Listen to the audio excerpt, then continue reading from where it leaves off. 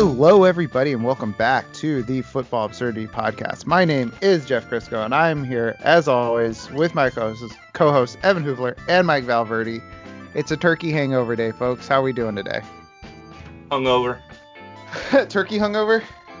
Yeah, as you guys know, I don't drink, but yeah, man, what is it? Tryptophan or I always tryptophan? Yeah, man, that hit hard. So my wife at work, they have chefs there and for the clients and stuff, and the chef made this full-blown turkey dinner for everybody, and oh my god, it was so good. And big old pieces of turkey. So yeah, it kind of knocked you out. Knocked me out a little bit. That's awesome. Hey, it's a good reason to get knocked out. Evan, how was your Thanksgiving? How'd your bird turn out? Great. I've been doing this recipe for 10 years, and I think I'm finally going to stop trying new beers for injection. I think Amber Ale is the far and away winner. Each beer adds a little something. You know, last year we had tropical IPA injected that was good, but man, Amber Ale just makes it flows together with so many other spices. So, yeah, one more piece to the puzzle. Complete. Yep. Yeah, my recipe is not that complicated. It's just the sous vide makes people go, "What is that?" You know, it's just sage, rosemary, thyme. Oh, perfect. It always does. I left the thighs under the broiler for maybe 30 seconds too long, but other than that, it was perfect. But sage, thyme, rosemary, threw some butter between the skin and the meat, olive oil, garlic, zipped it up. Let it sit for a couple days, and then cooked it in hot water for a day. Came out perfect. So mac and cheese worked great. Mashed potatoes worked great, but my mashed potatoes recipe is like legendary in our family because it is very, very bad for you, which means it's delicious. So which means really good. Yeah. So there was only 3 of us, so I did 3 pounds of potatoes, and I had a whole stick of butter in there. Half a cup of Parmesan cheese, plus more on top, plus at least 3/4 of a cup of heavy whipping cream. So you can tell it's diet food basically.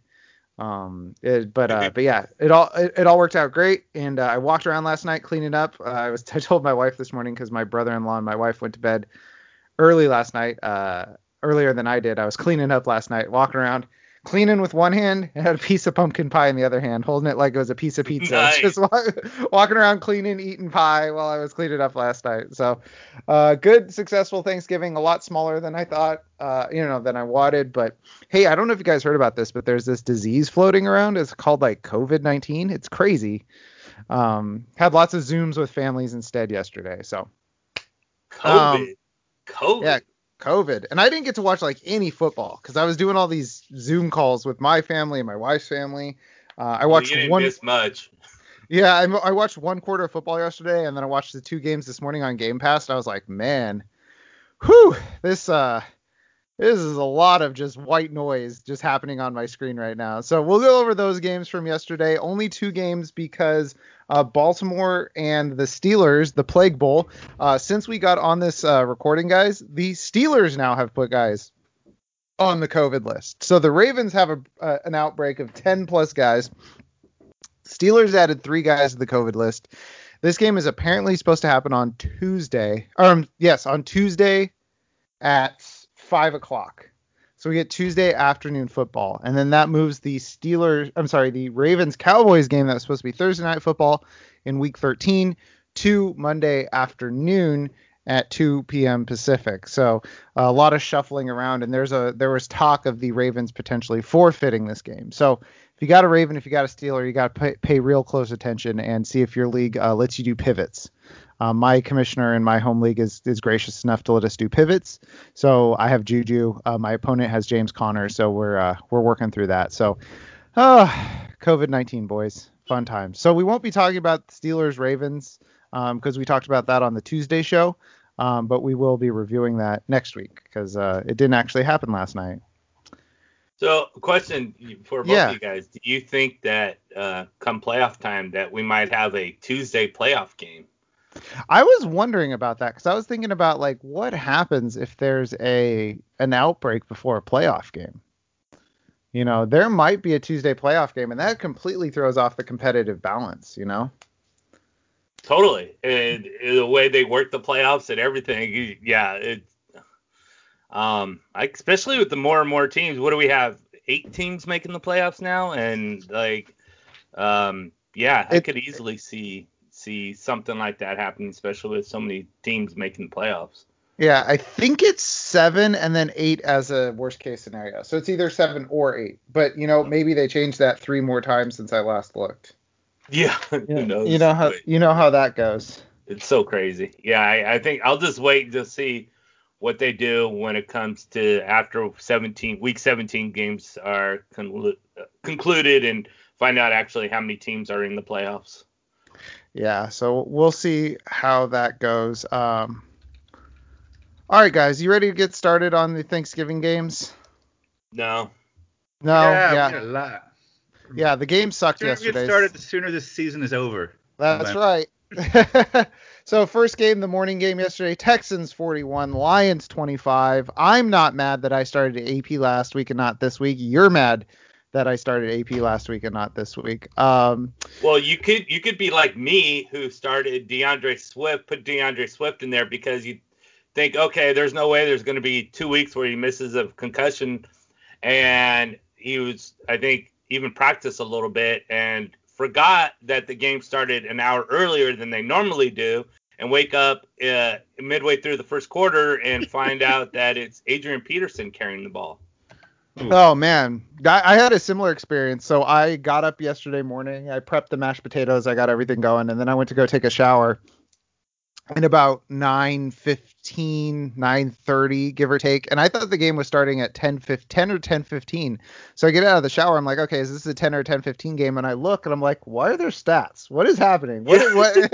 Like, wait, what? And it was a 9:30 game. But luckily I set my lineups the night before. I didn't have to eat a goose egg, Mike. That sucks for you. But you mentioned, DeAndre Swift was inactive, as was Kenny Golladay, as was Danny Amendola, as was Jeff Okudah. So the Lions getting blown out was kind of a fait accompli. Kenny Stills was inactive, but guess what? Kenny Stills is no longer, or will not be, a Houston Texan for much longer. They are going to release him so that he can latch onto a contender because his playing time has just evaporated. So injuries in this one, Marvin Jones left early with a leg injury. We'll have to monitor that. I didn't find any updates today, but we'll see. But in this one, Mike, you wanted to see if Deshaun Watson could be top 7. Deshaun Watson played pretty great yesterday. Played pretty well. Yeah, I'd be surprised if he's not. Let's put it this way. He's going to be in the top 7. He'll probably finish as a QB1. And if he doesn't, it's going to be a QB2, at most a QB3. So it was one of those days. Completed 17 of 25 passes, 318 yards, 4 touchdowns, and even a 2-point conversion. So all that together, it's you can't tell what he's going to be because it was the first game of the week, but that's just like tons and tons of points for your fantasy. Just the 4 touchdowns alone. You don't probably even have to look at the yards, but the 4 touchdowns alone probably puts him in the top 5, if not top 1. And then he also added 24 yards on the ground on 5 carries. So he was super stud. That's right. And I don't want to brag, guys, but I started Deshaun Watson in a DFS lineup I did yesterday. So don't want to brag. I got in the top half of the 50-50. I netted myself a cool $1.60 profit. So nice. Cha-ching. I don't want to brag, but I'm playing the 13th ranked team in my 14-team league, and I need to win to make the playoffs. And they started Deshaun Watson. Oh. Well, it's a good thing you didn't mean to brag because that would be a really bad brag. I'll still pull it out though. No, that's a brag. But Evan, you wanted to know about Marvin Jones Jr. in this one, and if Jamal Agnew was going to exist. And I'll say no, he didn't exist. We'll finish the second half of that question first. Yeah, I'm never mentioning Spiro Agnew again. But it's so funny how a wide receiver 1 going down doesn't automatically make the wide receiver 2, a stud. Marvin Jones Jr. wasn't bad. 6 catches for 48 yards. 12 targets, which was kind of frustrating for those of us who started Marvin Jones Jr. that he couldn't reel in more of those. So that's kind of up in the air moving forward, because on the one hand, he's had 2 okay, all right weeks, not stud weeks, but on the other hand, 12 targets. Maybe he just needs to catch a few more targets, and then he's I'm rethinking this whole way of viewing what happens when the wide receiver 1 goes down. Or maybe Kenny Golladay will actually play a game for me. Yeah, he'll never play again. He's retired from the NFL. He's no longer my boyfriend. That's fair enough. That's more than fair. You always break up with him before the holidays, and I had to. Yeah. So, all right. Things that we didn't choose to talk about. I mentioned at the top, AP, 15 carries, 55 yards, 2 touchdowns. Very frustrating for people who used him in the good matchup against the Panthers and then said, well, he can't even beat good matchups like the Texans are, so I'm going to bench him this weekend. Well, that happened. Duke Johnson, 9 for 37 on the ground, 3 for 43, had a 33-yard touchdown catch. Duke Johnson's not good. I mean, that became abundantly clear yesterday, and I think the Texans agree because they got down within the 5, and CJ Prosise had 2 cracks at the touchdown before they went with Duke Johnson down there. So that's an interesting thing to note. Will Fuller went full ham in the third and fourth quarter when the Lions just stopped playing defense. 6 for 171 and 2 on 7 targets. He's a stud as long as he's playing. Brandon Cooks, 5 for 85 on 5 targets. He's very good and not leaving your lineup. Kiki QT had a touchdown called back. That would have been touchdowns in back-to-back games. Jordan Akins dropped 2 touchdown passes in this one. Kerryon Johnson, 11 for 46 on the ground, added 4 for 52 through the air. I did list him as a sleeper this week. He was 14% rostered. So if you had to stream somebody on Thanksgiving and you didn't stream Adrian Peterson, Kerryon Johnson did not really hurt you. It was a good desperation play for you. Mo Sanu, who I did not know was on the Lions, caught a touchdown pass, and it was a garbage time touchdown, and he was out there mugging and celebrating. And maybe don't do that if you've been cut from 2 teams this year, Mo Sanu. Well, not only that, how many teams has he played on in the last 2 years? 4 or 5 teams that he's been on in the last 2 years, because he was on the Patriots last year for a bit, and then the Falcons, and then probably some other team, and this year, as you mentioned, 2 other teams. So he's been on 4 or 5 teams in 12 weeks. Yeah, he was on some junk squad to start the year. I think they're called the 49ers. Some junk squad. So, Jonathan Williams sighting in the first quarter as well. 4 for 21, fumbled the ball. I was like, Williams.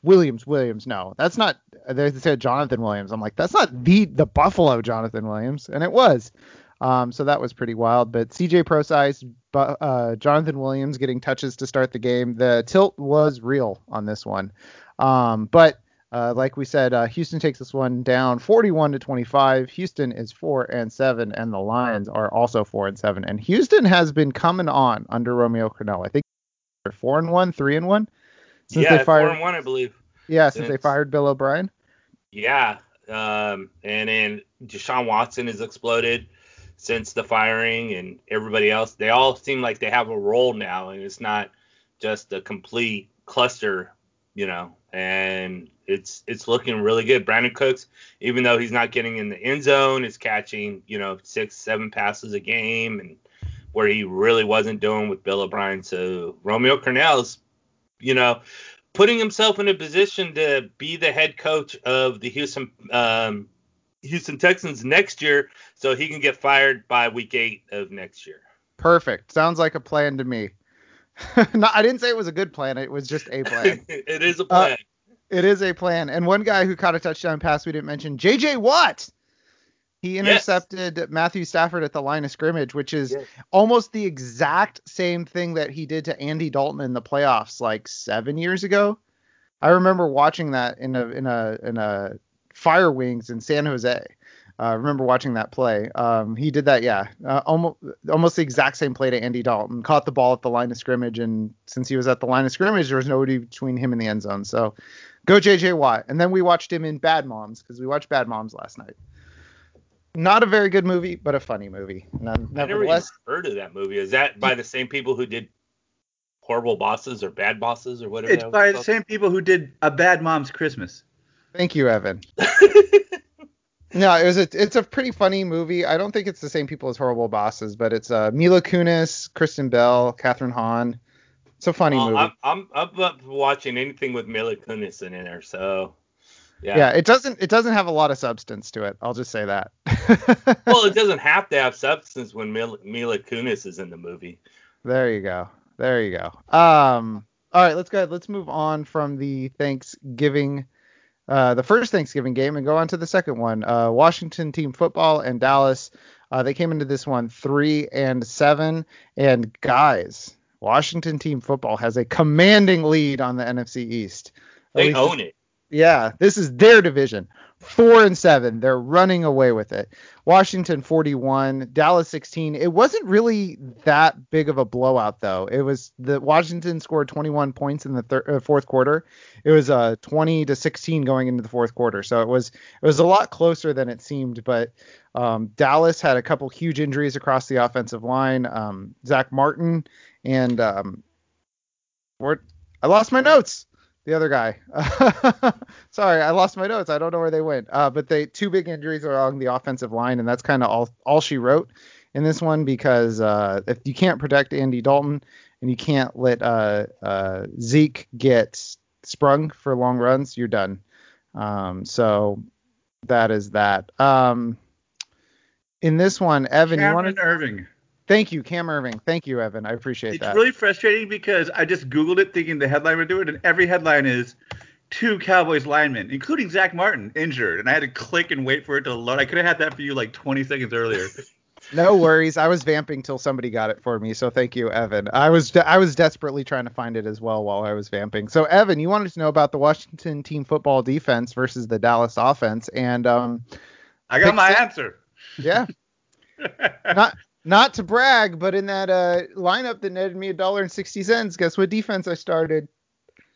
Washington team defense, baby. Washington got me. I started them in our Football Absurdity Riders League simply to have a player in this game, and so I was happy. They got me 17 points, but if they gave points for making the opponents look ridiculous or the opponents making themselves look ridiculous with their own bad play calling, it would have been a lot more. Dallas kept doing this thing where they would do a pitch to an end around and somehow make it into a play, and it would never surprise Washington, like on the fake punt, where the punter just pitches it back to an end around, and there's 8 dudes just sitting there. And I'm glad that they scored this right, because they didn't score right at first, where they pitch it back to CeeDee Lamb and do an aborted Philly special. That was not great. They actually did correctly mark that as a sack of CeeDee Lamb. Oh, nice. I don't get the negative rushing yards. Yeah, I saw that, and I'm like, I need to get a point. Why didn't I get a point? Like, that was clearly the Philly special. What are you doing there? So, yeah, Washington's defense looked good. You know, for one, this is the first, I think I said this last week. This is the first time I've looked at whoever's in charge of the NFC East and haven't felt humiliation for my entire country and favorite sport. I'm like, all right, Washington, you put out a game there where you looked all right. Good job. Yeah, I mean, it's Alex Smith in charge of the NFC East leading team. Alex Smith might be in the playoffs this year. He might start a playoff game this year at home. Think about that. He almost lost his leg. He almost lost his life. And he might be starting a home playoff game this year. So good for you, Alex Smith. If they make the playoffs, comeback player of the year. It should be renamed the Alex Smith Award, I think. He did not have to do much in this one, though. 19 for 26, 1 touchdown, 1 pick. I think Logan Thomas probably had more air yards in his one pass than Alex Smith had all day. Logan Thomas 1 for 128 yards. He also kicked in 4 receptions, 20 yards, and a touchdown. But the man of the game, Antonio Gibson, 20 carries, 115 yards, 3 touchdowns. Not to brag, I did start him as well, so I'm just basking in the glow of that $1.60 profit I made. Peyton Barber 11 for 57. A couple times he ran the ball, and I was like, oh nice, Gibson run. And then I was like, man, Peyton Barber, because I think Barber's 34, so I saw the 4 and it threw me off. J.D. McKissick. I'm done. Big J.D. McKissick guy, a lot of targets, a lot of touches. Not anymore. 1 carry, 6 yards. And then he had 2 targets for 2 receptions, 21 yards. It's not going to cut it. He was a PPR like cheat code because he was getting so many targets that it didn't matter that he wasn't getting a lot of yards, and now the targets are gone. This is Antonio Gibson's backfield now. So sorry, J.D. McKissic, but you're out. For the other side, Andy Dalton, 215, 1-1 on 35 pass attempts. Zeke, we kind of touched on, 10 for 32. He lost 2 starting offensive linemen at the beginning of the game, and that was all she wrote. 2 for 10 on the ground through the air for Tony Pollard, and 4 for 12 on the ground for Tony Pollard. So neither running back really did much this game. Amari Cooper, 6 for 112 and long touchdown catch. Michael Gallup, CeeDee Lamb didn't do much at all. 6 and 41, 5 for 21. This was just a mess of a game from the Dallas side. And guys, here's a question for you. Rest of season, Antonio Gibson or Ezekiel Elliott? Antonio Gibson, by far. By far. Yeah. I don't know if you touched on Logan Thomas, but I know you talked about his one attempt in the air, and then his, of course, being a tight end, caught, a touchdown for 4 for 20, but he also ran the ball once. Yeah. He had, So he was doing it ground, air, and all around. Maybe we'll call him the Space Force play of the week. Space ground, Force? air, and run. Logan Thomas definitely had an interesting day. But, yeah, Antonio Gibson, by far, especially since we finally see Antonio Gibson get more receptions and more targets than J.D. McKissic through the air. For most of the season, it's all been J.D. McKissic getting the ball in the air. And it's just like, you do have a player named Gibson who was a wide receiver in college, and you're still targeting J.D. McKissic, who's a great receiver out of the backfield, but you have a wide receiver out of the backfield. So why aren't you just full on using him? And I think this is the first week that's going to propel him forward.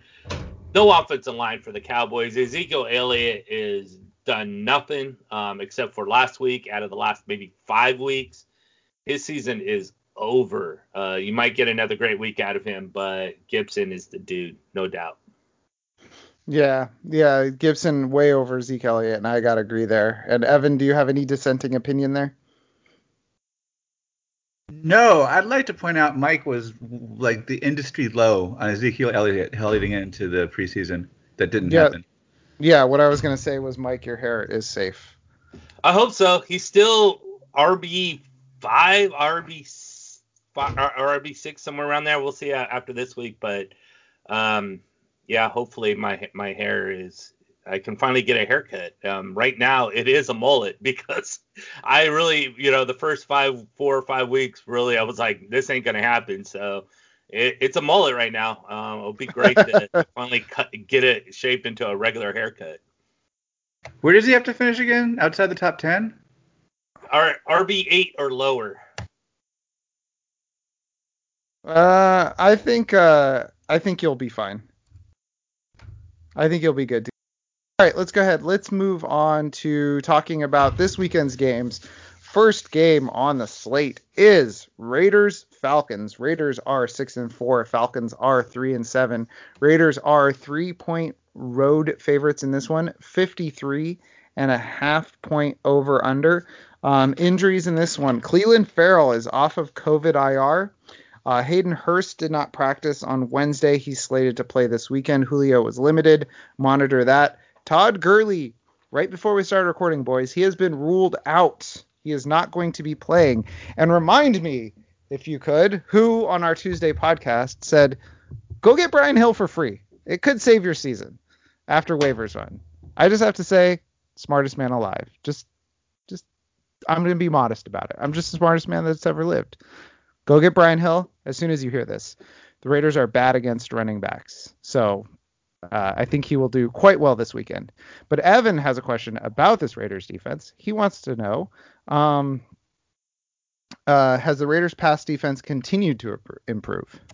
Yeah, I think that line, which obviously reflects fan better opinion and not actual projection, it's low. Las Vegas, we're known for being bad defenses, but I mean, we got 5 turnovers against Denver, and we are holding even with Kansas City. This is not a bad defense anymore. It's tightened up, and I think that Atlanta, who's just a mess and will fall apart with the Julio Jones. If Julio Jones isn't at 100%, which he won't be, I think this is going to be a bad day for Atlanta fantasy managers. Hey, Mike, got a question for you. Have you noticed a semantic switch with Evan when he talks about the Raiders? Last year it was the Raiders, the Raiders, the Raiders. Now they're 6-4. Evan says we. Yep. Evan, I can layer on that. I'm walking through the Walmart today and someone's decked out in Raider gear, and I go, go Raiders, and they go Raiders, and I go, they look good, and he goes, we do look good, and I'm like, oh yeah, I'm we now. Forgot about that. If the team is good or playing well, you don't have to separate yourself from them. But I noticed, I noticed that switch. You just kept saying we, and I was like, wait, Evan usually says the Raiders or they. So a little semantic switch there for Evan. Yeah. When they're doing bad, he's your kid. Yeah, that's right. That's whenever our dog is running around barking or is on one, we always say, I say to my wife and she says to me, hey, your dog is Yeah. It's the same thing with Evan and the Raiders. Mike, you want to know about the Raiders as well, though. You want to know about Nelson Aguilar. Yeah, good old Nelson. He can have a chance where he has 2 straight weeks of top 24 performance. To me, he's been the best fantasy receiver for the Raiders this season. And I mean receiver, as in WR, not as in wide receiver / TE. Darren Waller and his 30% target share doesn't count. Yeah, exactly. Yeah. Aguilar has scored at least 13 PPR points in 5 of the past 7 games. He just had 6 for 88 and a touchdown on 9 targets against the Chiefs in Week 11. Now he has the Atlanta Falcons, and the Falcons allow the most fantasy points to opposing receivers. So I really like Aguilar. If you can't put him in your starting wide receiver slot, put him in your flex position, but he should be somewhere on that starting lineup for you guys if you own him. Yeah, I wrote about him this week. So his bad games are so bad that we kind of ignore how good his good games are. Like his blow up games over his last, let's say 7 weeks, he's had 4 games where he's had at least 40 yards and a touchdown, but then zero catches, 2 yards, or 0 catches, 2 targets, 1 catch, 8 yards. His lows are so low that we forget how big his highs are. So yeah, Mike, I think that Nelson Aguilar has a chance to blow up this weekend. He's in my sleeper wide receivers for this week because his ownership is low enough to justify that. So I think that's a great question to look into this week. He's in my DFS. What was that, Evan? He's in my DFS lineup. Oh, look at this guy. Everybody's just so excited to talk about Nelson Aguilar, I guess. Yeah, we're just chomping at the bit. I'm liking him to the Clark Kent Superman role where he's either going to be shy, meager, do nothing, or just, be a super stud, bust out, nothing can stop him. So hopefully against the Atlanta Falcons, he's more Superman than Clark Kent. Yeah, let's hope so.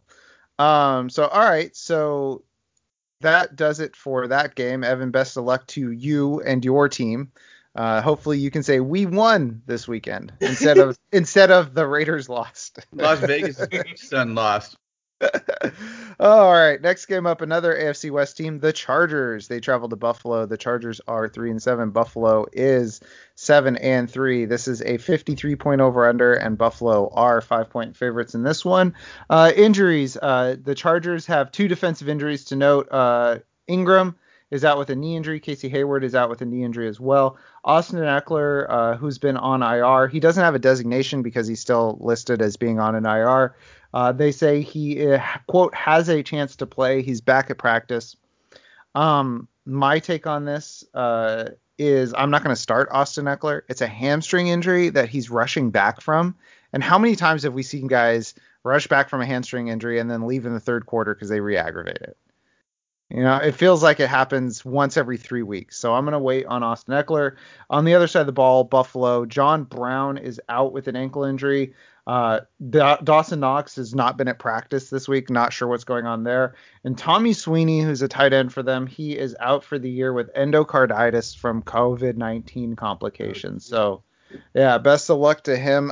I've looked into it because the endocarditis seems to be temporary, but it's still scary. He can't really play with it. So hopefully he makes a full recovery and we see him next year. But Mike, you want to know Zach Moss is the surprise stud of the week. And I do need to hear about this because I have him in a league where I'm trying to figure out if I'm going to play him or not. Yeah, so Moss has scored 3 touchdowns in the past 3 games. And I there's a time when you just need to cut bait. And as we were talking earlier, sort of with Antonio Gibson taking over, I think it's time for Zach Moss to take over ahead of Devin Singletary. And this is a great matchup for Moss against the Chargers. They've allowed 8 total touchdowns to running backs in their past 5 games. So I see this as a Moss, maybe 1, could be 2 touchdown kind of game. Oh my God. Couple passes in there. Good, maybe 40 yards. So maybe you're looking at 18 fantasy points out of Zach Moss this week. Definitely someone that will finish as an RB2, if not a flex option for you guys. So most Moss owners, get him in. All right, I will put him in my lineup because I was trying to figure out if I was going to start him or not, and that's the type of stuff I like to hear. So I'm glad to hear it. And if I lose, guess what? I get to launder my failure onto you, Mike. You get to blame me completely. Oh, yes. That's all people are looking for is somebody to blame when things go wrong for them. So I got it. I got somebody to blame now. Evan, you want to know? Oh boy, this is related. What's the Bills' right tackle is out for the season? Yep, Bills' right tackle out for season. And they're returning a center who hasn't played in 2 weeks. Although their line was never bad, but I want to watch that. I'm watching that right tackle position, see if it somehow adjusts it, or if it sometimes this is a nothing issue. But that's where I'm watching when I watch tape of this. Okay. And I've got Josh Allen, Stephon Diggs, and I guess now Zach Moss going in my big money league. So I'm nervous about that right tackle situation. Big game for you, sounds like. This one is. This one's a big game for you. So, all right, yeah. So you want to see how they defend or they protect Josh Allen, how Zach Moss runs, how Devin Singletary runs his way to the bench. So we'll see how the offense situation there in Buffalo plays out this weekend. All right, next game on the docket is the Giants and the Bengals. Giants are 3-7. Bengals are 2-7-1. 44-point over/under. Giants are 6-point favorites. And you say to yourself, but the Giants are terrible. Well, so are the Bengals, and Joe Burrow is on IR. He's officially out for the year. Gio Bernard popped up in the middle of the week with a concussion. He's questionable, but Zach Taylor today said he, quote, feels good about Giovanni Bernard playing this weekend. Wide receiver depth guy Auden Tate, who gets a lot of highlight catches usually, he was placed on COVID IR. He's not going to be playing this weekend. For the other side of the ball, the Giants, Mark Colombo fought Joe Judge and got fired. He was a coach for them. And Dante Pettis, 49ers cut Dante Pettis. Dante Pettis signed with the Giants. He is now on COVID IR. So the 49ers, bad luck has been dispersed throughout the league. Except for Mohamed Sanu, apparently. Yeah, Mohamed Sanu is doing all right. So Mo Sanu is the only one to jump ship successfully from the Niners. So in this one, Evan, you wanted to know if we're done with Cincy's offense completely, and that's a valid question. Yeah, like I was googling around trying to come up with a question to this, and I'm like, what about AJ Green? Can I ask? No, I don't think he's going to do it. What about Tyler Boyd? No. What about Gio? Is anybody good in this team? Like, I don't know. This I think I would still start my Boyds. But other than that, and if you need to, Gio Bernard, I guess, because I don't know, man. It's not like they're going to lean on him with more carries because he's small. So yeah, I'm wondering how Cincy's going to cook up an offensive scheme and just if it can relate to fantasy at all. Okay, so you just want to see what Cincy is planning on doing for the future, and that's a good question because there's a lot of fantasy relevant guys on this team. John Ross. John Ross might Ross.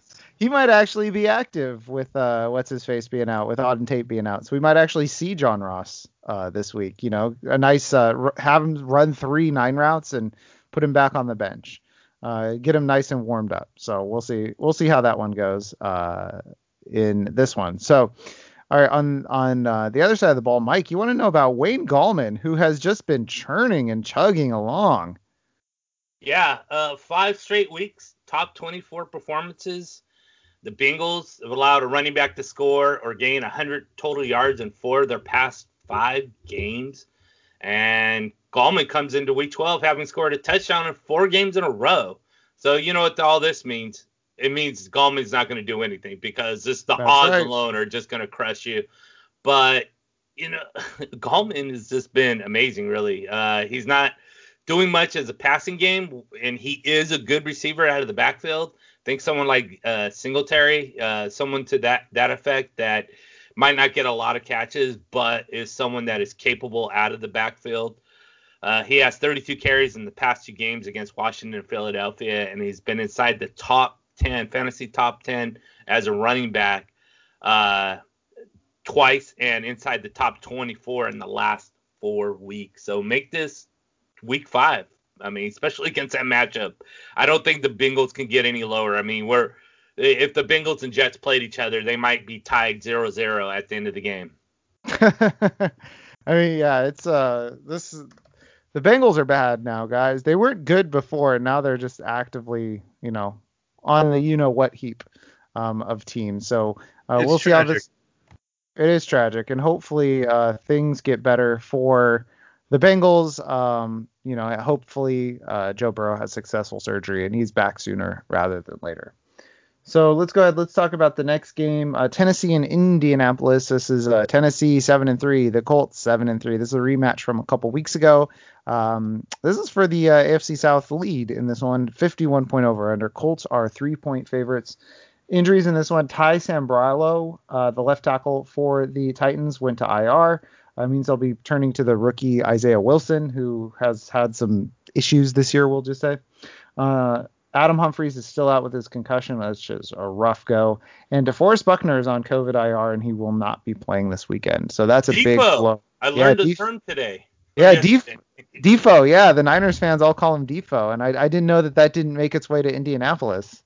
It might have. To be honest with you, I don't pay attention to anything, so say that it didn't, I don't know for sure. But yeah, I was like, Defo forget.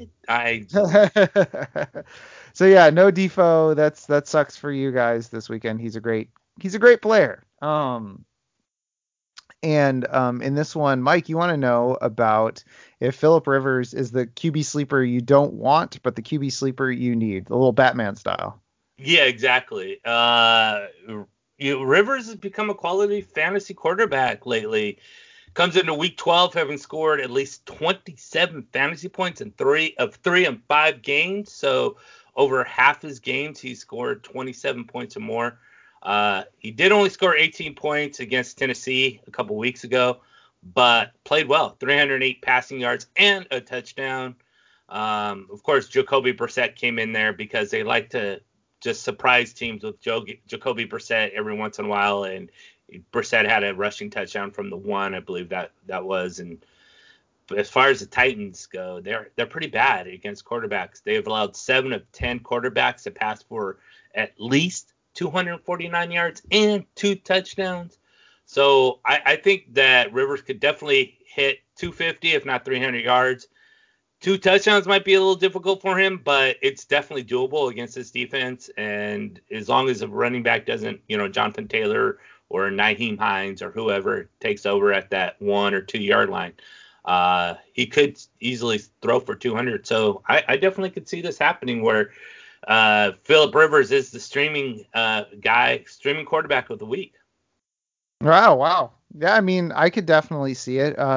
Like you said, my only question is if they line it up at the goal line with the running back. So we're on the exact same page there with Philip Rivers. He's been playing better lately. I think he's gotten more comfortable being outside of the Chargers organization, and it's shown. He's doing a little bit better. And Evan, you want to know about Corey Davis? Speaking of a guy who's been doing a little bit better this season. Yeah, it's just been his breakout year. Huh? He's on that Devontae Parker plan. Yeah, although he's been good all year. Yeah. Except for a 0-point outing week 9, he's had at least 9.2 HP PR points every game this year that he wasn't out for due to injury, which was just 2 weeks. Last week he had COVID. He got COVID. Oh, he got COVID? Yeah. I'm memory hole the COVID stuff just for anxiety reasons. That makes a lot of sense. Yeah, I'm like, oh, did Corey Davis go on a vacation on an island halfway through the season? Because that's what I remember. And yeah, last time he had 113 yards, and now he's going against Indianapolis. Mike's, how's Indianapolis secondary? Because last time I checked, their whole team is really good, even without DeForest Buckner. Yeah, their secondary, their pass defense is definitely one of the best. They have Brock Yassin and a couple other defensive, and then Julian Blackmon, who's safety, rookie safety. They got in the 4th round, and he reminds me, if you guys remember Bob Sanders, that's the kind of player he reminds me of. Yeah, so breakout wide receiver against solid one of the top 5 defenses in the league. That's what I'm watching. Okay, yeah, that's a good move, and that's the same team as Zach Moss. Have Corey Davis on that team as well. So fingers crossed, Mike. Fingers crossed that it's a 45-40 game. That's what I'm hoping for. That's definitely Tennessee and Indianapolis' style, right? Yeah. That's probably what's gonna become. I'd be surprised if that gets to be that high, but with that defense, but we'll see what ends up happening. Tennessee is going to need this game because they can't fall. They'll be basically 2.5 games behind the Colts, or 1.5 games, I should say, behind the Colts, because if they lose this week, then the Colts will own both games against Tennessee in their division. Plus, there'll be a game back in their division. So you're looking at basically 2-game hole for Tennessee, so they're going to have to really amp up their game this week. Yeah, it's this one might determine the AFC South division winner, because it ain't going to be the Jags and it ain't going to be the Texans. So it's a big game for both teams. Let's go ahead. Let's move on to the next game. Carolina 4-6, Minnesota. Carolina 4-7, Minnesota 4-6, 51-point over under, Minnesota 3.5 point favorites. Injuries in this one: Teddy Two Gloves, Teddy Bridgewater is expected to play. He was a last second scratch last week, to the point where they said he was active and then they said he was inactive. So last second scratch last week for Teddy Two Gloves. And Matt Rule is, quote, pessimistic about Christian McCaffrey being available to play this weekend. He's questionable with a shoulder injury. So I would not count on having CMC, but luckily it's a 10 a.m. game, so you don't have to scramble for any late pivots. Injuries on the Viking side: Irv Smith has a groin and back injury. He is doubtful for this weekend, so if you're desperate, maybe stream Kyle Rudolph, because they've been splitting targets. Adam Thielen is likely out. He's on COVID IR. He's unlikely to get cleared before the game on Sunday, because I guess he hasn't stacked the negative tests yet. So he's unlikely to play on Sunday. So those are the big injuries in this one. And Evan, you want to know if we can make this 3 straight weeks of both Minnesota wide receivers being good for fantasy. So you're talking Justin Jefferson and Olabisi Johnson? Yep. You preemptively cursed the player that you wanted to talk about. I'm on that Oli bus. Hold on. Maybe, Mike, you want to talk about Teddy Bridgewater while we give Evan time to frantically change his question. Yeah, that's fine.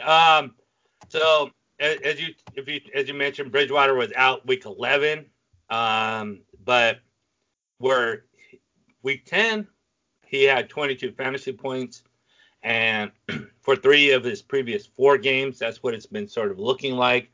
So can Teddy Bridgewater top 12 for 3 straight weeks is what I'm wondering. And the Vikings, they give up 24 fantasy points. They gave it up against Andy Dalton in week 11. So the Minnesota defense is pretty bad. And, Bridgewater played in Minnesota. If we don't forget that's where he was drafted and played for a couple years. So he does know sort of the team and the schematics of this squad. And I don't know if he'll be the streamer of the week, but he will be close. So if Philip Rivers is not there, then grab on to Teddy Bridgewater. I like it.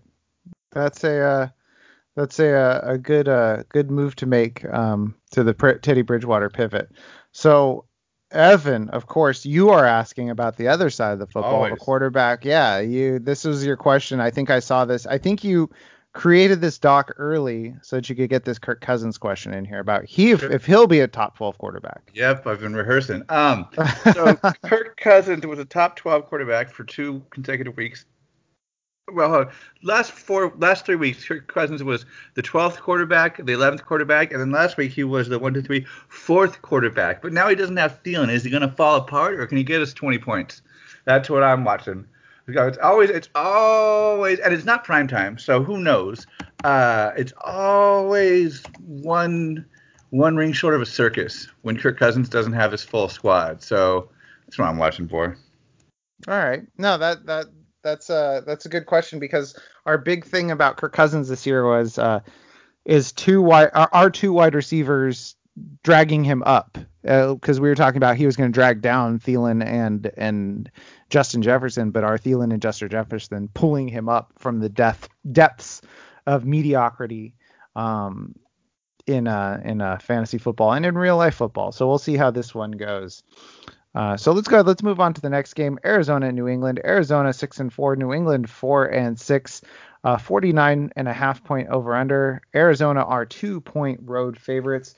Kyler had an AC joint sprain that he was dealing with this week, but he had no injury designation on Friday, so he's good to go.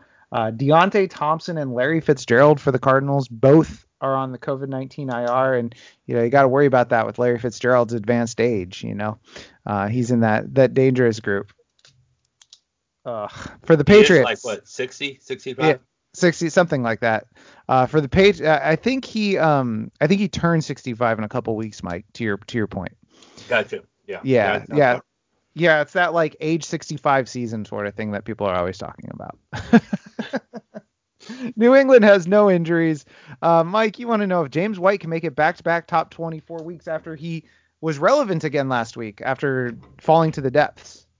Yeah, and a big reason why he fell to the depths was, so Rex Burkhead came and he was a top. I think last week's question was will Rex Burkhead be a top 12 running back for 3 straight weeks? And then you throw into the fact that White had that tragic to his family, the car accident, I believe it was, and he was out for a couple weeks. So any owner right now owning James White, it's not been a James White kind of year for those PPR owners out there. He's just not shown up, rightfully so, for a lot of reasons. And last week he finally became relevant against Houston, where he matched his season high in carries. It was only 5, but you're not going to expect a lot of carries out of James White. Had his most targets, 9, and receptions, 6, with receiving yards of 64. So he had a very good game. As we know, Burkhead is now out for the season. This is James White's backfield as far as passing goes, and he has 3 games this season with more than 5 targets. He scored at least 12 PPR points in all 3 of those. It's James White. And so if you own James White, get him in there, because this is sort of the opening you've been looking for. This is why you drafted James White. There's not going to be a competition. Damian Harris can't catch the ball.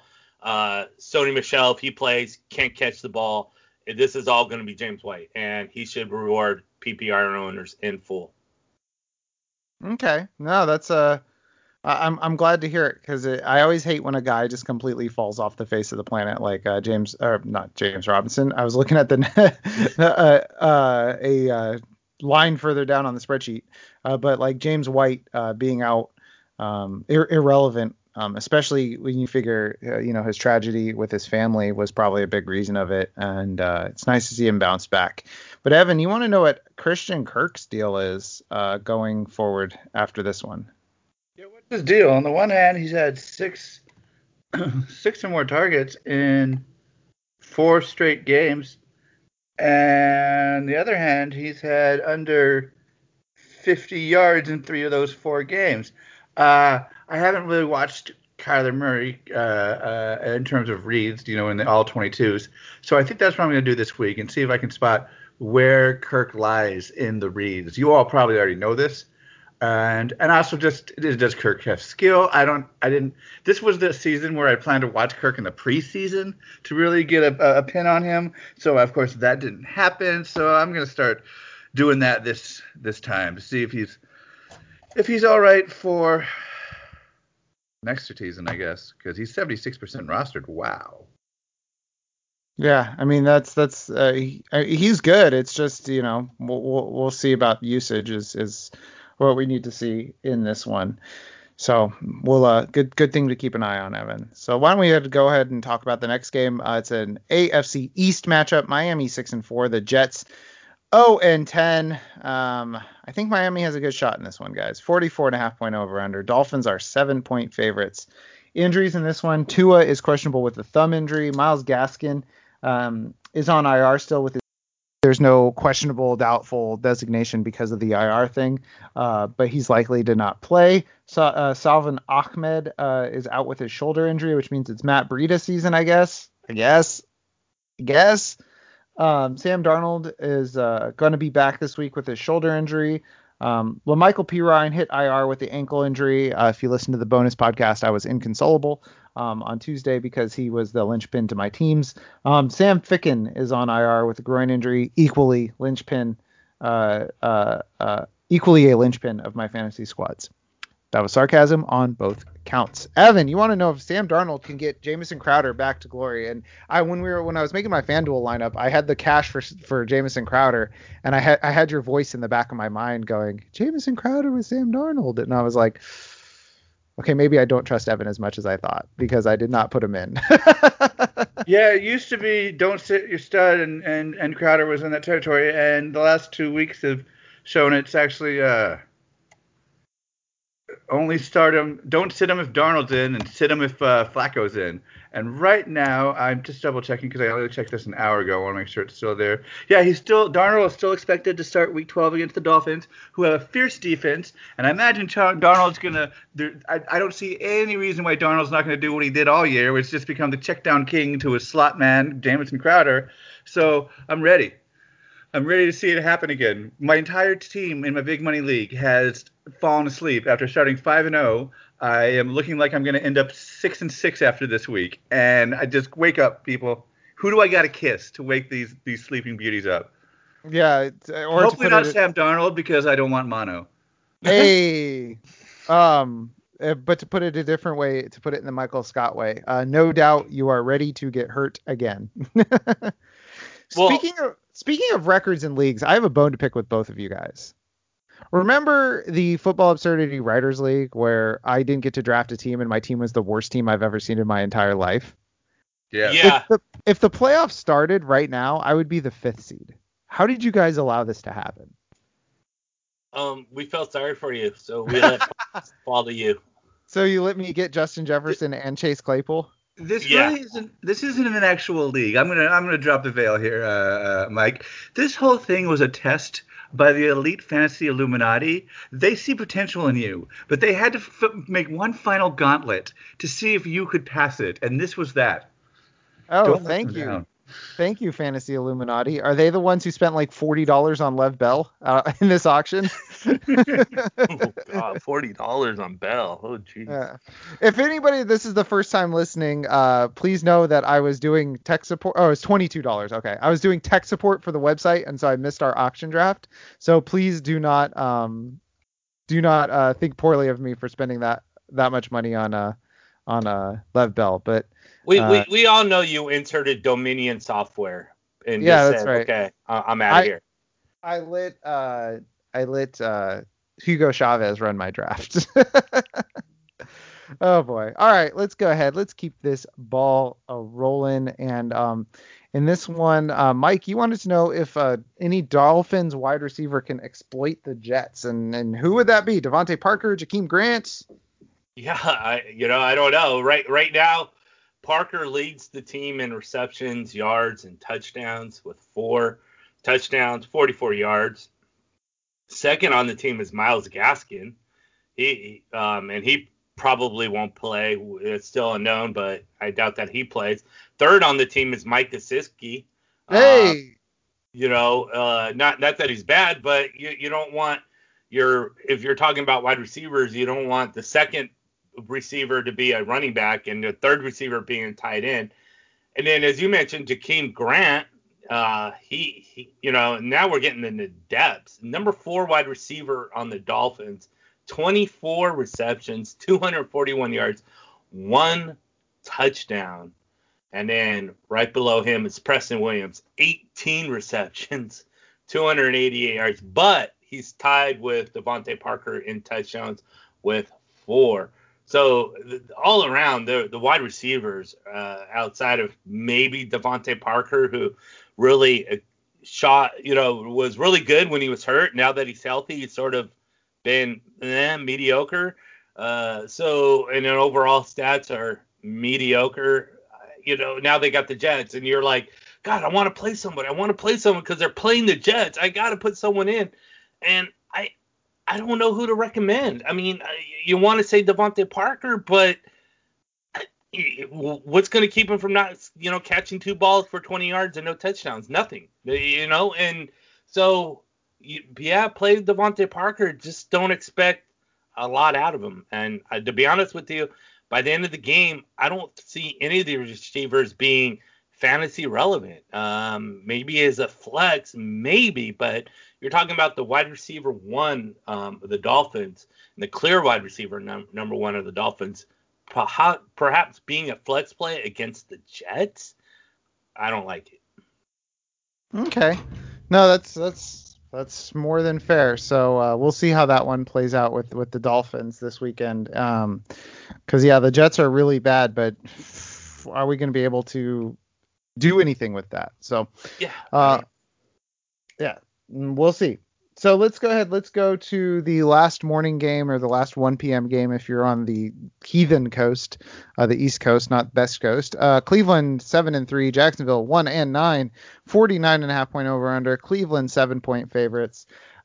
Injuries in this one. Myles Garrett still on COVID IR. He was ruled out early in the week. He was ruled out on Tuesday, I think. Yeah, so he announced it on Tuesday that he was out. Yeah, that's not great for how he's feeling. So hopefully it's just a thing that's limiting his athletic upside right now, and not a thing that's actually putting him down for the count, because it's a wide range of possibilities with COVID there. Joe Jackson and Sion Takitaki both joined him on the COVID IR for the Browns. For the Jags, DJ Chark is out with a ribs injury. And Chase McLaughlin has been put on COVID IR as well. So in this one, Mike, you want to know if James Robinson can have a top 24 week for the 6th straight week. And one thing I forgot to mention, Mike Glennon is starting this weekend. That's one thing that didn't end up in my notes. They saw enough of Jake Luton. So Mike Glennon this weekend. So Mike, now you can talk about James Robinson. Oh, they're bringing the veteran, the veteran Mike Glennon, who's quarterback for 5 teams now in his career. And jeez, yeah, none of them good. None of them good. Probably has been as bad as Jake Luton. I think Mike Glennon was a 2nd round draft pick. 3rd round. I was just looking that up. Yeah, I was just looking that up.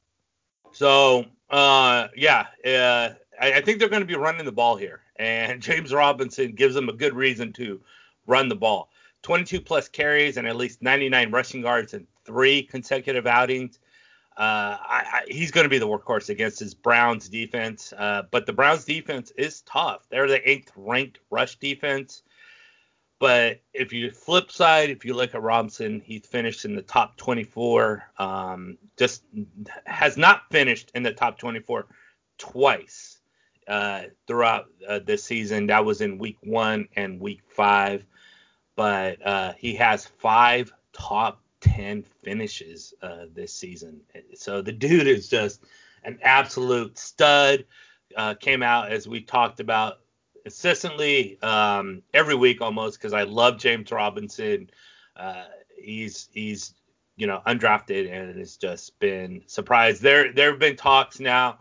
I'm not going to go there as far as comparisons, but because he was an undrafted, and there's been could be the runner, one of those definitely rookie of the year candidates, maybe even should be the rookie of the year. They're comparing him to the Denver running back. The name escapes me. I don't know why, but they're comparing him to the Hall of Fame running. Oh, the Hall of Famer. I was thinking because of the undrafted thing. Why is his name escaping me too? The guy that's always on the NFL channel. Terrell Davis. Yeah. Thank you. So there is comparisons now with James Robinson and Terrell Davis, but I'm not going to go there. I'm going to go there. 2020, guys. I'm going to go out on a limb here. For my team, I would rather have this year, James Robinson than Terrell Davis, who's probably like 55 right now. Yeah, I think I might agree with you. But with being 2020, who knows? Terrell Davis might just come in and just tear it all up because, that is 2020 in a nutshell. I was going to say, I wouldn't say that about every single player, every single running back, but I will take James Robinson. Oops, sorry, I just punched my mic. I will take James Robinson over Terrell Davis right now in 2020. So sorry to go out on a limb, guys there. Sorry for the hot take. Evan, you want to know if Cleveland's offense is a fantasy feast this week? And why wouldn't it be? I find myself hovering over. Because it's Cleveland's offense? Right. That is true. I find myself hovering over Austin Hoopers and the Jarvis Landrys of the world, and I got to talk myself back off a ledge because Jacksonville probably won't score a lot of points. And so Cleveland probably will do what they were built to do, which is to just run the game out by alternating between the running backs. So I'm stepping away from saying, well, I can just start it. If I need a fill in here, there's Cleveland guys on the waiver wire, go for that. The way it's often foolish to predict a game script, but it seems pretty clear with Mike Glennon stepping into the helm that this could be yet another Cleveland runs the ball down their throats. Start all your Cleveland running backs and simmer everybody else except maybe ODB. Well, ODB's on IR, don't forget. Oh, yeah, never mind. Yeah. It's been so long since we've worried about the Cleveland offense that it's he actually played in the last game that their offense was not in a monsoon. So I'm actually interested to see their offense as well because they've had 3 straight games. Oh, that's right. With horrible conditions. And they have a it's not a dome. It's Jacksonville, isn't it? Well, Jacksonville it's going to be slightly rainy, but it's not going to be terrible weather.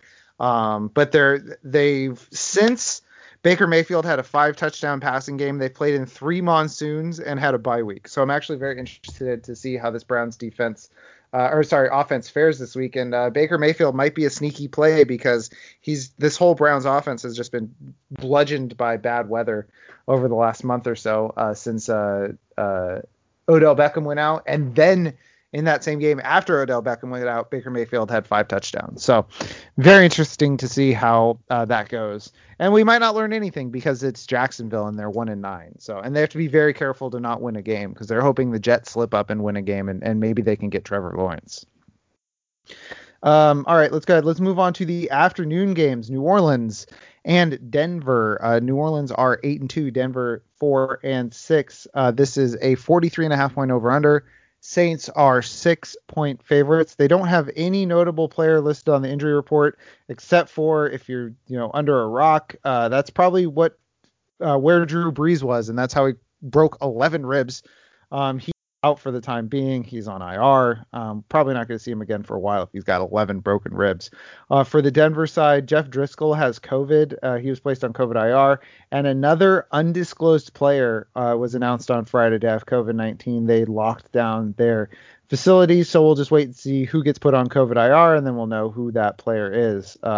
In the silliest roundabout way of doing things, because it's a HIPAA violation to announce who has COVID-19, but it's not a HIPAA violation to announce who gets put on COVID-19 IR. So you just got to wait for the roster move. So Evan, in this one, you want to know what are Drew Lock's reads? And I have a question for you. Can Drew Lock read? Is he illiterate? Yeah, I don't know. Somebody dropped Tim Patrick in my big money league. So I'm going to get him. What? I said what? Yeah. And the best is I have so much more fab than anybody else. I can spend I have 167 and the next highest is 74. So I just put in a bid for 75, which will take me down to 92, and I'll still have the most fab. So it's a no-brainer for this one. And then I'm thinking of starting. I was thinking of starting until Mike but I might have Crowder issues, so that's what I'm doing there. But meantime, what's KJ Hamler doing? Why did he get targeted like 10 times 2 weeks ago? What's going? Even before Tim Patrick punched a guy in the face, what's going on? Really, it's the punching the guy in the face that makes me want Tim Patrick. You remember the preseason before Brandon? Oh, who's that great wide receiver for Denver and then went on to the Jets?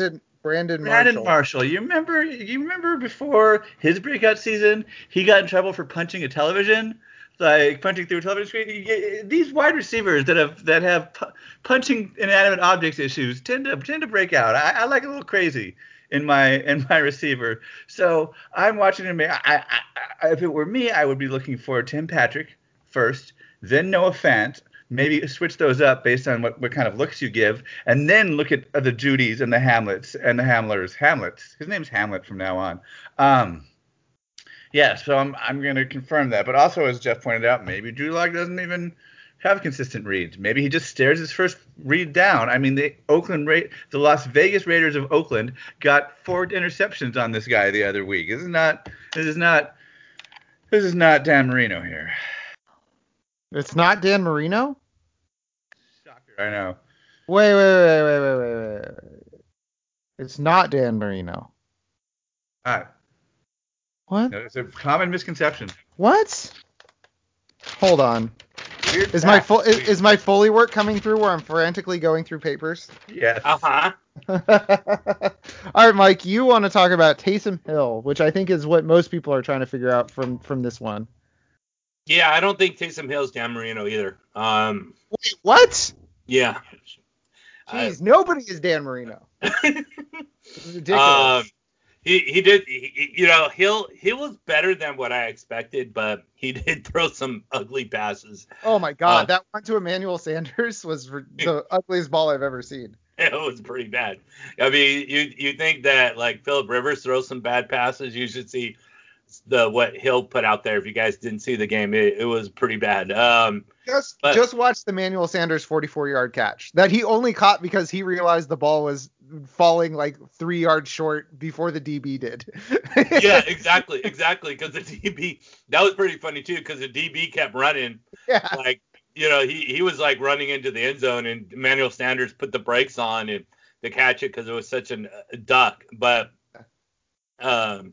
he did put up 24 fantasy points, and again, it's not about the play of the player. It's about what they can put on the field as far as fantasy points go. And as a quarterback, you'll take those 24 points. Now he has the Falcons, or that was against the Falcons, my mistake. The rushing numbers should be sustainable. The guy runs that's something that anybody who knows Taysom Hill knows that he can run the ball.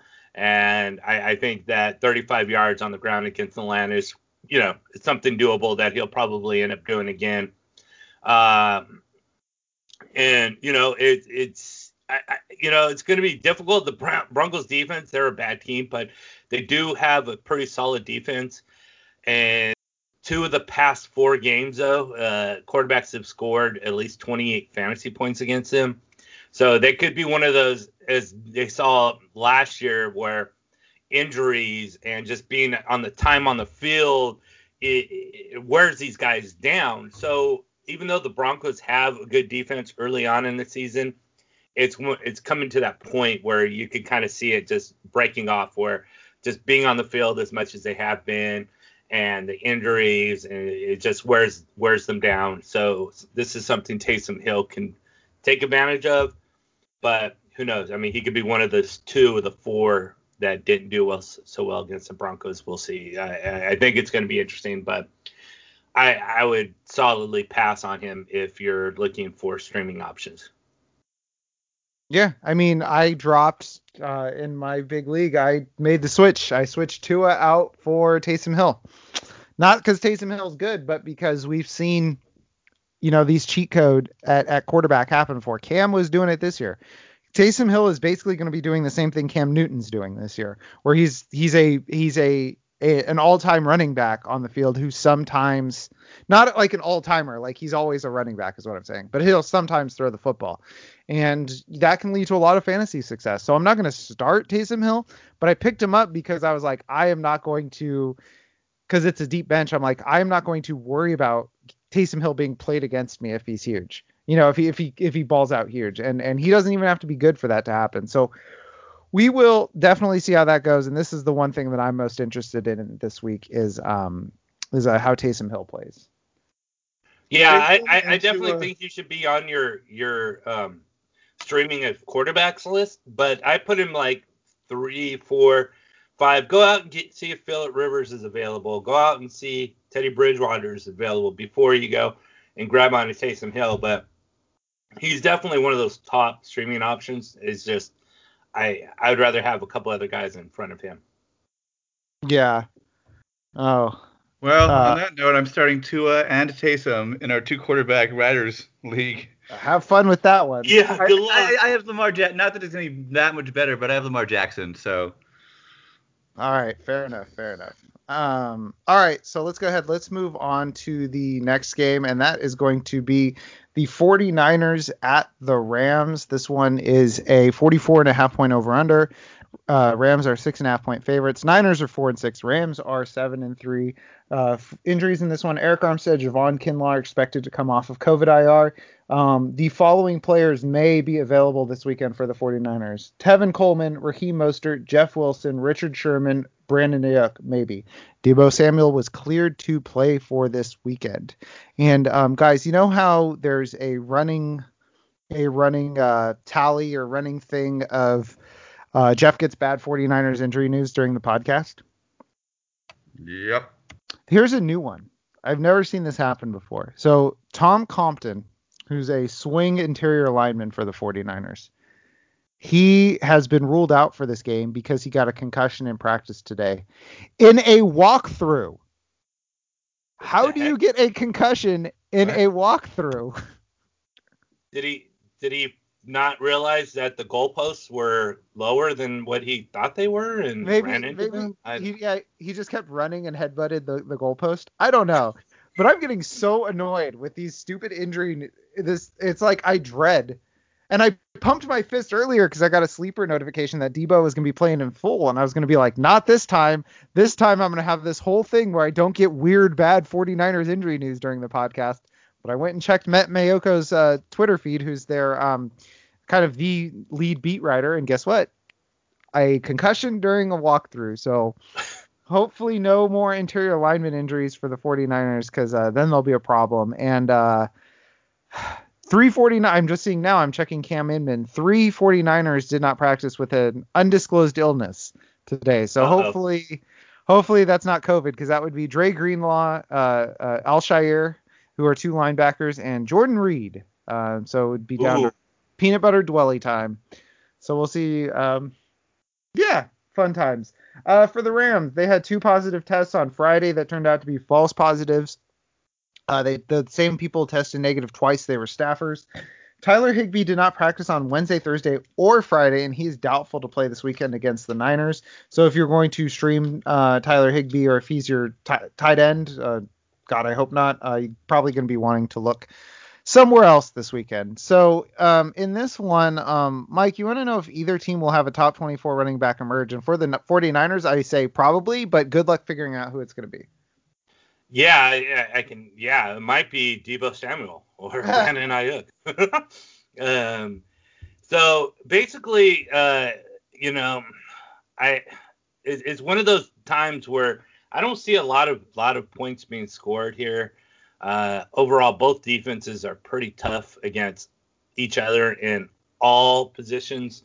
I kind of meant the question. I wrote it out wrong. Is a top 24 running back emerge? I'm talking about will there probably be any player emerge from either team that might produce a top 24, top 12 player, top 12 quarterback, top 12 tight end, and then either top 12 wide receiver or top 12, 24 running back or wide receiver. So, I mean, both of them are top 10 defenses all around, except for the tight end position. And the 49ers are the toughest team against the tight end, while the Rams are 17th. They allow the 17th most points against tight end. So, peanut butter dwelly time. Peanut butter dwelly time. If it's no Jordan Reed, yeah. So we'll see how that one goes. I'm interested in seeing that. And Evan wants to know if the Rams passing game has figured itself out because they've been coming on lately. A lot less Jared Goff. A lot. Very recently, yes. The last game, both Cooper Kupp and Robert Woods had over 20 fantasy points, which was awesome. The times before then, it was touch and go for the fantasy prospects. So I want to know if Jared Goff, who threw it 51 times for 376 yards and 3 touchdowns last week, will do that, or if we'll see Jared Goff, who in week 8 threw it 61 times for 355 yards and 1 touchdown and scored 12 whole fantasy points, which in terms of points per throw has to be close to a record there. Yeah, so that's what I'm watching. And I don't know why, but I feel like I don't root for the Rams, but they're on top of the world with a young quarterback, and they went to the Super Bowl, and ever since then, everything's just been bleh. And so I'm kind of just, I want to see them, and this isn't any knock against the Niners, I just want to see them turn it around and keep it turned around, because I like when teams do well, not when teams utterly start joking. Okay. Yeah, so you want to know if the Rams, if Cooper Kupp and Robert Woods can continue to be worthwhile weekly players? Yes. Yep, that's the primary gist of it. That's interesting because I've had Robert Woods on most of my teams all year, and I haven't really thought about him as a guy that I take out of my lineup. So that's why I'm kind of curious. I'm looking here. Okay, so he had a couple. That's why I kind of couched it in terms of Jared Goff as well, because you're really not using that information to bench Robert Woods or Cooper Kupp. So that's why I kind of took it to that other angle as well, because, yeah. Okay. All right, then. That's good. Let's move on to the next game then. KC, Tampa Bay. KC 9-1, Tampa Bay 7-4. This is a 55.5 point over/under. Chiefs are 3.5 point favorites. Sammy Watkins. Sammy's hammies are better for now. He practiced in full. He should be playing this weekend, which is good because the Chiefs put Byron Pringle on IR with an ankle injury. And their center for the Buccaneers, A.Q. Shipley, suffered a neck injury, which Bruce Arians said might be career-ending, which is a scary thing to hear. Yeah. He suffered a really bad stinger, which, stinger's a, kind of a cute word for nerve damage, or nerve impingement. So he's not necessarily young either. Q has been on a lot of teams. Yeah, so that's one of those things that, let's see, A.Q. Shipley. Oh, he was one of your boys. That's why. He was. Yep. He went Colts, Ravens, Colts. Then he's been with the Cardinals for 4 seasons, and now he's on Tampa Bay. So 34 years old. Wow, he got a late start in his career. Didn't start playing until he was 26. Interesting. Ali Marpet is questionable with a concussion, so we'll see if that develops, if he can be there to protect Tom Brady. But in this one, Evan, you are looking to see if Tampa Bay can shut down both Kansas City running backs.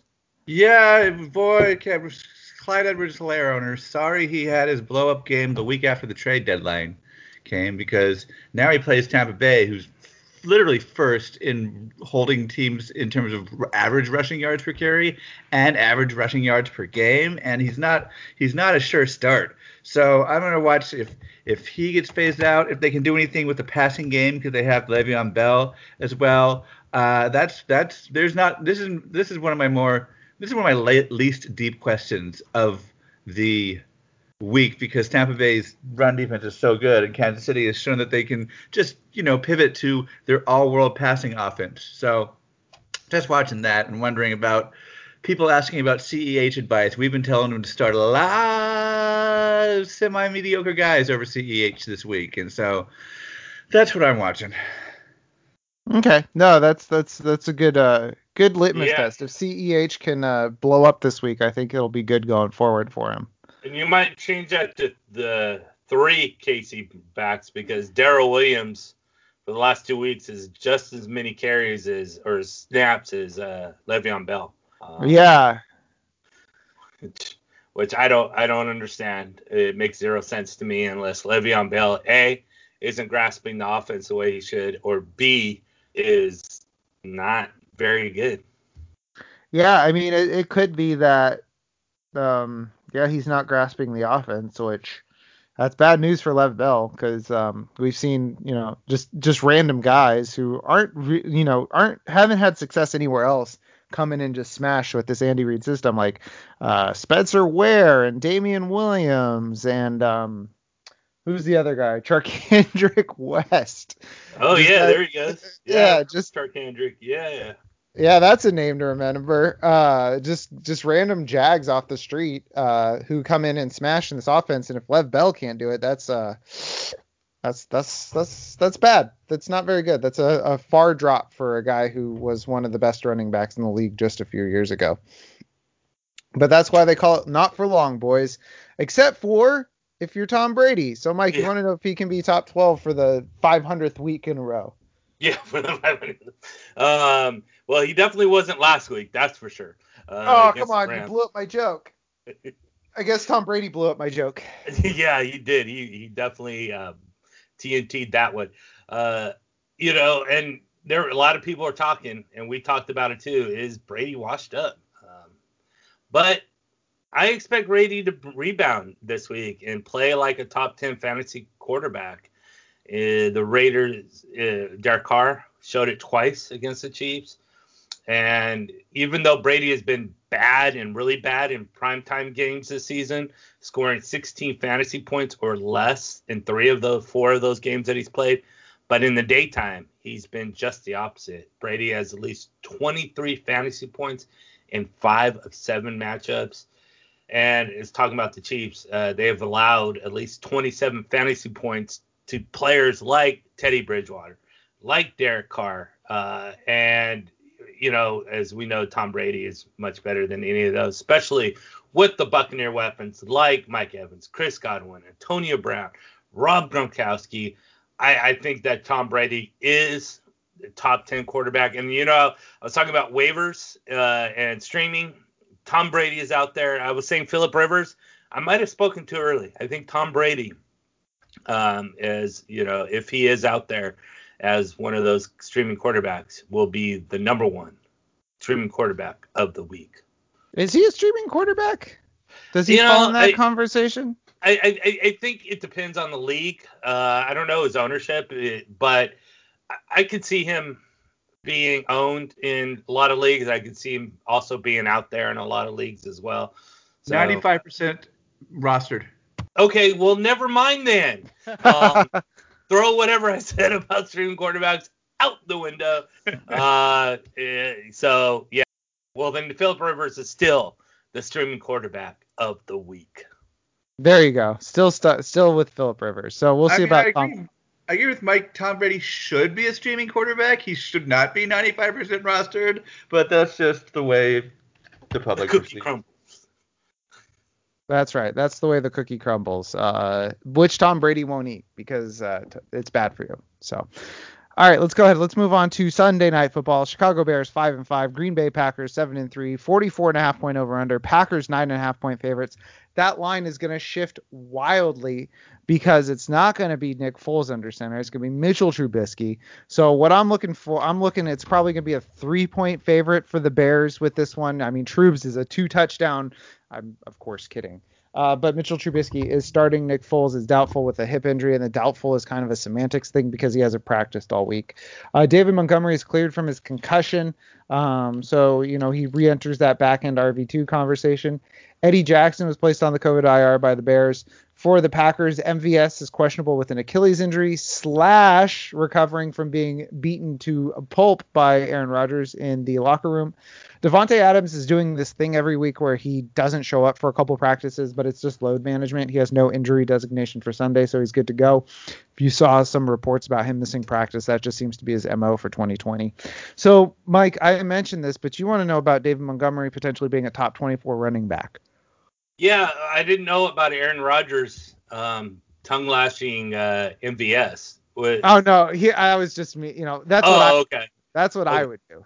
Yeah, he's yeah. actually been very supportive of MVS this year. It's been interesting because Aaron Rodgers is this like prickly guy who tends to throw people under the bus, but he's been very supportive of MVS, which is an interesting, I guess, maturation from Aaron Rodgers. Yeah, because MVS has shown both sides of the coin, why he should be targeted and why he shouldn't be targeted. And that fumble in overtime, I don't even know how he lost that ball. I'm still confused because it was just one of those weird fumbles that don't happen very often. The ball going flying in the air like it did. But anyways, yeah. So as far as David Montgomery goes, in 9 games to date, he's logged 131 carries for 472 yards and a touchdown to go with 30 catches for 212 yards and another touchdown. That touchdown in the air, I think, occurred in like week 2, and it was a beautiful score. I mean, he really ankle broke a couple of defenders on his way into the end zone, and it's like, well, if you can do that, then why don't you do that more often? So while Montgomery hasn't been a big source of scoring plays, obviously the Bears offense sucks, and he only has 2 touchdowns. His volume is what has been keeping him steady, especially since Tariq Cohen has been out. He's getting a lot of receptions, and that's what's keeping him afloat as far as a top 24 back. I can see it again against the Packers rush defense. It's really bad. So again, get David Montgomery somewhere in your lineup, whether it's flex or an RB slot. All right, there you hear it. So Mike's thinking that he's going to be the juice is going to be worth the squeeze on his first game back from his concussion. And with the Packers' bad rush defense, tend to agree there. Evan wants to know if this alien lizard person is going to do something this week. Yeah, what's up? Dude, Wait, Jim Morrison's back? What? Jim Morrison is back? Yeah. The Lizard King is back. The Lazard King. Yeah, because we've been wanting Green Bay to have a reliable wide receiver too since before I was born practically. And I mean, it's not like I don't have 1,000 team names. I could work around Allen Lazard's name. So last week he was kind of still coming back from that big injury, but like, come on, do something. Let's do it. Tell us all that you have a tribe on the moon that controls the Illuminati, at the very least. Just do something. Come on. Yeah, and to Evan's point, in his 3 games before his injury, Allen Lazard went 4 for 4 with 63 yards and a touchdown, 3 for 5 with 45 yards, and then in his last game before he got hurt, 6 of 8, 146 yards and a touchdown. And so he got worked back from injury last week, just 2 for 18. So hopefully he can step up and do more against the Chicago Bears defense, which it'll be a big test because the Bears defense is good. So well, with Eddie Jackson out, it might have a better opportunity. That's a very good point, Mike. I forgot that I said that Eddie Jackson's on COVID IR. Yeah, that's a good point. So not as good defense there for the Bears. So, all right, let's move on to the last game we're going to talk about this week, Monday Night Football, because we already talked about Baltimore and Pittsburgh on the bonus pod. So you little piggies aren't going to get anything for free. I don't know why I called our listeners piggies. Seattle 7-3, Philadelphia Eagles 3-6-1, 50-point over under. Seattle 5.5-point favorites. For Seattle, injuries. Chris Carson was limited. He's expected to play. Greg Olson, we touched on his Achilles last week. He actually did have a full rupture, which I said you do have a chance to come back faster. We might see him again this year, 4 to 6 weeks. We'll see. Chances are, if and when Seattle makes the playoffs, if he's going to play, that's when we'll see him. Bo Scarborough's done for the year with a gnarly looking hamstring injury. And remember Rashad Penny? He might be back. He's on PUP right now with he tore a bunch of ligaments in his knee. I believe it was the ACL and the MCL. Towards the end of last year, and he is expected back soon, potentially off the PUP. So we'll see how that goes. Hopefully he stays irrelevant for fantasy football because it means Chris Carson finally stays healthy. For the Eagles, Lane Johnson's ankle is, in his words, collapsed, and he's done for the year. Zach Ertz has an ankle injury as well. He's on IR, and he's, quote, trending in the right direction to play this weekend. So if you're one of those people that was trying to sneakily get it some Richard Rodgers love going, you can probably nix that. That's not going to happen for Monday Night Football. And Evan, you want to know if Dallas Goedert will be my new boyfriend, and I thought he was your old boyfriend and your current boyfriend, and you're off and on. You just keep calling him your boyfriend. No, I've always been true to Kenny Golladay. I have never once been unfaithful to my Kenny Golladay. All right, there is no overlap between relationships. I want that to know for the coming divorce proceedings between me and Golladay. Okay. However, Dallas Goedert, yeah, now he's giving my new boyfriend, and unlike the mistake I made with Golladay, I have a prenup planned for, if he gets injured, I don't have that affect my fantasy reputation. I kind of didn't stipulate that when I went all in on Kenny Golladay, which is, look, you got to play. Okay? So, yeah, Dallas Goedert looked amazing last game, even before the garbage time touchdown. Ertz is coming back, so I think a lot of people are going to be down on Dallas Goedert. But the reason why I liked Goddard in the preseason is because he looked so much better than Ertz last year. So I have high hopes for Goddard. Philadelphia is obviously going to have to be throwing the ball. Just let me pull up. Oh, I don't even have the page open. I want to give you stats for Goddard last week, but 5 for 77 and a touchdown on 6 targets. All right, he can do better. What? Then 5 for 77 and a touchdown? He can get more targets. On 6 targets? That's a lot for a tight end. I don't blame him. I blame Wentz. Wentz can do better to get the ball to my boyfriend. Okay. All right, fair enough. So that's Evan wants to know if Dallas Goedert will be his new boyfriend, and Mike, you want to know if Chris Carson is going to be top 12. So Carson, before the injury, scored at least 19 PPR points in 4 of his first 5 games, and in the 4 games he missed, the Seahawks didn't really miss a beat. They had a running back score at least 11 PPR points in each of those games, including 5 touchdowns over that time. Carlos Hyde, I think he's going to cut into Carson a little bit, and you might think, oh no, we want all the volume we can get, but even with Carlos Hyde healthy and those two playing together in the same backfield, Carson has at least 17 total touches in 3 of those 5 games he played this year. So even though Hyde is sort of a threat, he's not really a threat. No, I mean, Carlos Hyde should not be a threat to anything. So, yeah, with Chris Carson back, light him up. Smoke him if you got him, as I like to say. That's a phrase I came up with, and it refers to cigarettes, and nobody has ever said that before me, and I will not listen to anything to the otherwise. But in 1945... Nope. Sorry, Mike. I declared myself the inventor of that phrase. So, all right. So we already talked about Ravens and Steelers on the bonus pod, so you will not get that for free. Let's go ahead. Let's talk about FanDuel, and let me do more Foley work. Let me crumple up my notes from this week and throw them in the trash. So, all right, Mike, let's talk about FanDuel. FanDuel, where you can go to FanDuel and put in your DFS picks. Thank you very much. Do it with fans. And do it with fans. Oh no, you can look this week, Mike. It's good. Hideous corpse like it was last week. Over the last 2 weeks that took the bronze medal in. Have a little peek, dude. Have a little peek. You more than doubled your last week's score.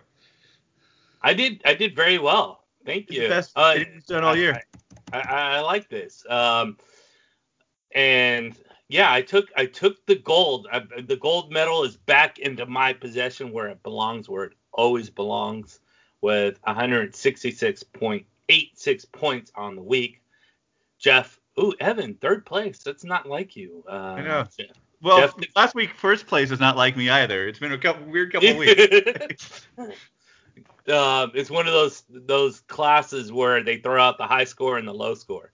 I was gonna suggest we throw out the high score and the low score, just because. That would be good for this week because Jeff took middle score at 136.2, and then Evan 122.4 overall. And then overall, I reclaimed first place overall, not by much though. 1383 to Evan's 1377, and then Jeff still hasn't hit the 1300 mark. I don't know what's taking him so long. I'm I really don't. 0.16 away. That doesn't count. As to use your cigar references or smoke them if you got them references. Smoke them if you got them. That's a phrase I came up with just now. Close is no cigar. Oh, how dare you. So third place there, and yeah, I'll only 5 more weeks remaining, and I'll take it all. Thank you very much. Goodbye. All right, let's talk some FanDuel lineups this week. We will go ahead and start with last week's winner in this one, which is of course me. No, Mike, why don't you go ahead and give us That's a negative, sir. Why don't you go ahead and give us your FanDuel lineup for this week as the reigning victor. And always remaining victor. So at quarterback, we're going to go with the Bills dude, Josh Allen for 8,600. Running backs, Kareem Hunt, Wayne Gallman. I thought Kareem Hunt was pretty cheap at 66. Wayne Gallman, 5,700 against the Bengals. Jeez. Take that in a second.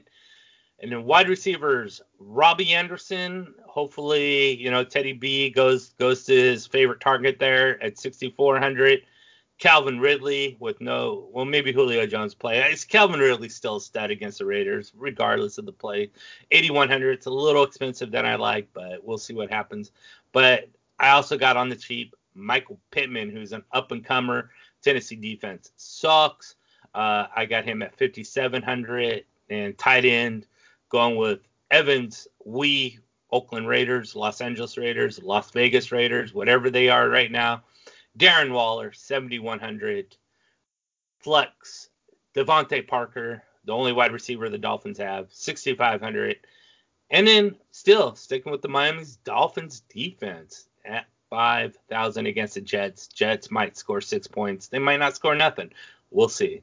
But that's the lineup. Josh Allen, quarterback. Kareem Hunt, Wayne Gallman, running backs. Robbie Anderson, Michael Pittman, Calvin Ridley, wide receivers. Darren Waller, tight end. Devontae Parker, flex. And the Miami Dolphins defense. Guys, we're starting to think alike. We have a lot of overlap this week. I'm starting to think you guys took a look at my paper there. Nope. All right, Evan, why don't we talk about your lineup this week? All right, give me Derek Carr against the nothing Atlanta secondary for 7,100. Dalvin Cook for $11 million. Is that right? Oh, no, yeah, $11,000. It's a lot of money. It's 11. I can't recall seeing anyone that cost that much. So it must be good if it's that expensive. I'm going to fall for that fallacy. Brian Hill, based on that recent Gurley's out news, it's only 5,100. DJ Moore, literally the only player I'm starting that one of you two is not starting, for 7,300. Then Devontae Parker for 6,500. I like that Jets game. I want to get some people in there. Aguilar for 5,200 because it's 5,200. And if I have Carr flipping out, well, he's going to be catching rainbows from Carr, right? Darren Waller for 7,100. And then Wayne Gallman, as you mentioned, is a steal at 5,700. And give me the Miami Dolphins for $5,000. So from the top, Derek Carr, Dalvin Cook, Brian Hill, DJ Moore, Devontae Parker, Nelson Aguilar, Darren Waller, Wayne Gallman, and the Miami Dolphins defense. All right. So we mentioned there's a lot of overlap. So I'm just going to say who I am starting that is on other people's teams. Derek Carr on Evan's team. Dalvin Cook on Evan's team. Brian Hill on Evan's team. Robbie Anderson on Mike's team. Darren Waller on Mike and Evan's team. But I'm also starting Kalen Ballage for $5,500. Cheapy. And Keenan Allen, $8,200. I think that Keenan Allen's going to feast this week. And I'm starting, Nelson Aguilar, who's on Evan's team.